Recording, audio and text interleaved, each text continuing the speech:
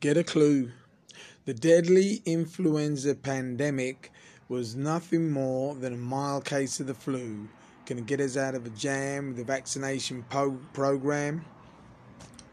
Vaccinate by any means. $20 billion spent on vaccines. They came on strong, but the head of health at the Council of Europe says they got it wrong. A total fabrication. They were misled by the World Health Organization.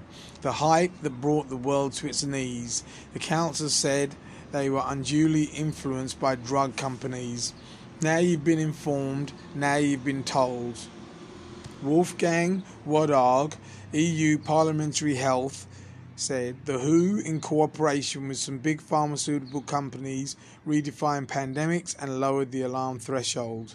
These new standards force politicians in most states to react immediately and sign marketing commitments for additional and new vaccines against swine flu, which benefited many a vaccine company. WHO conned many a government. France, one country that felt the prick of embarrassment. $1.25 billion on 94 million H1N1 vaccines spent. The WHO conned the French government, left them dazed and confused, feeling mentally abused. Only 5 million of the vaccines were used, left them in a state of shock.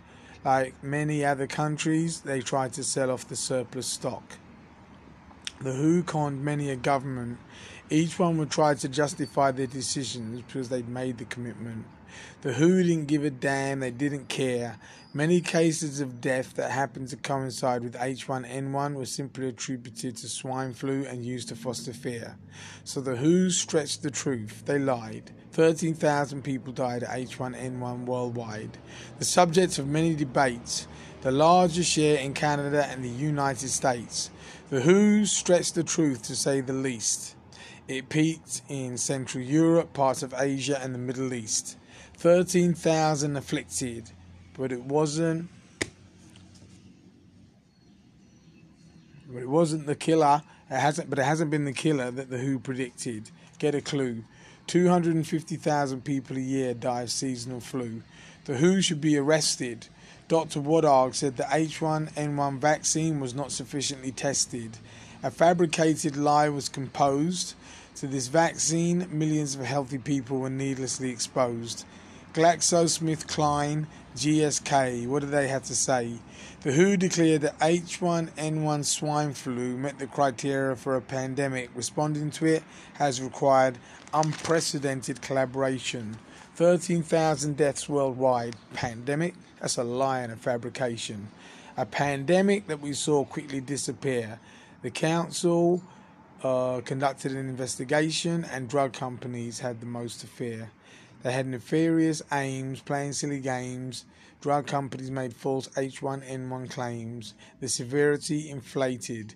The H1N1 outbreak was deliberately exaggerated. Big Pharma fostered fear. They made billions of dollars creating a worldwide scare. The general public got hurt. The lies confirmed by Dr. Wolfgang Wodarg, head of health at the Council of Europe, a leading European health expert.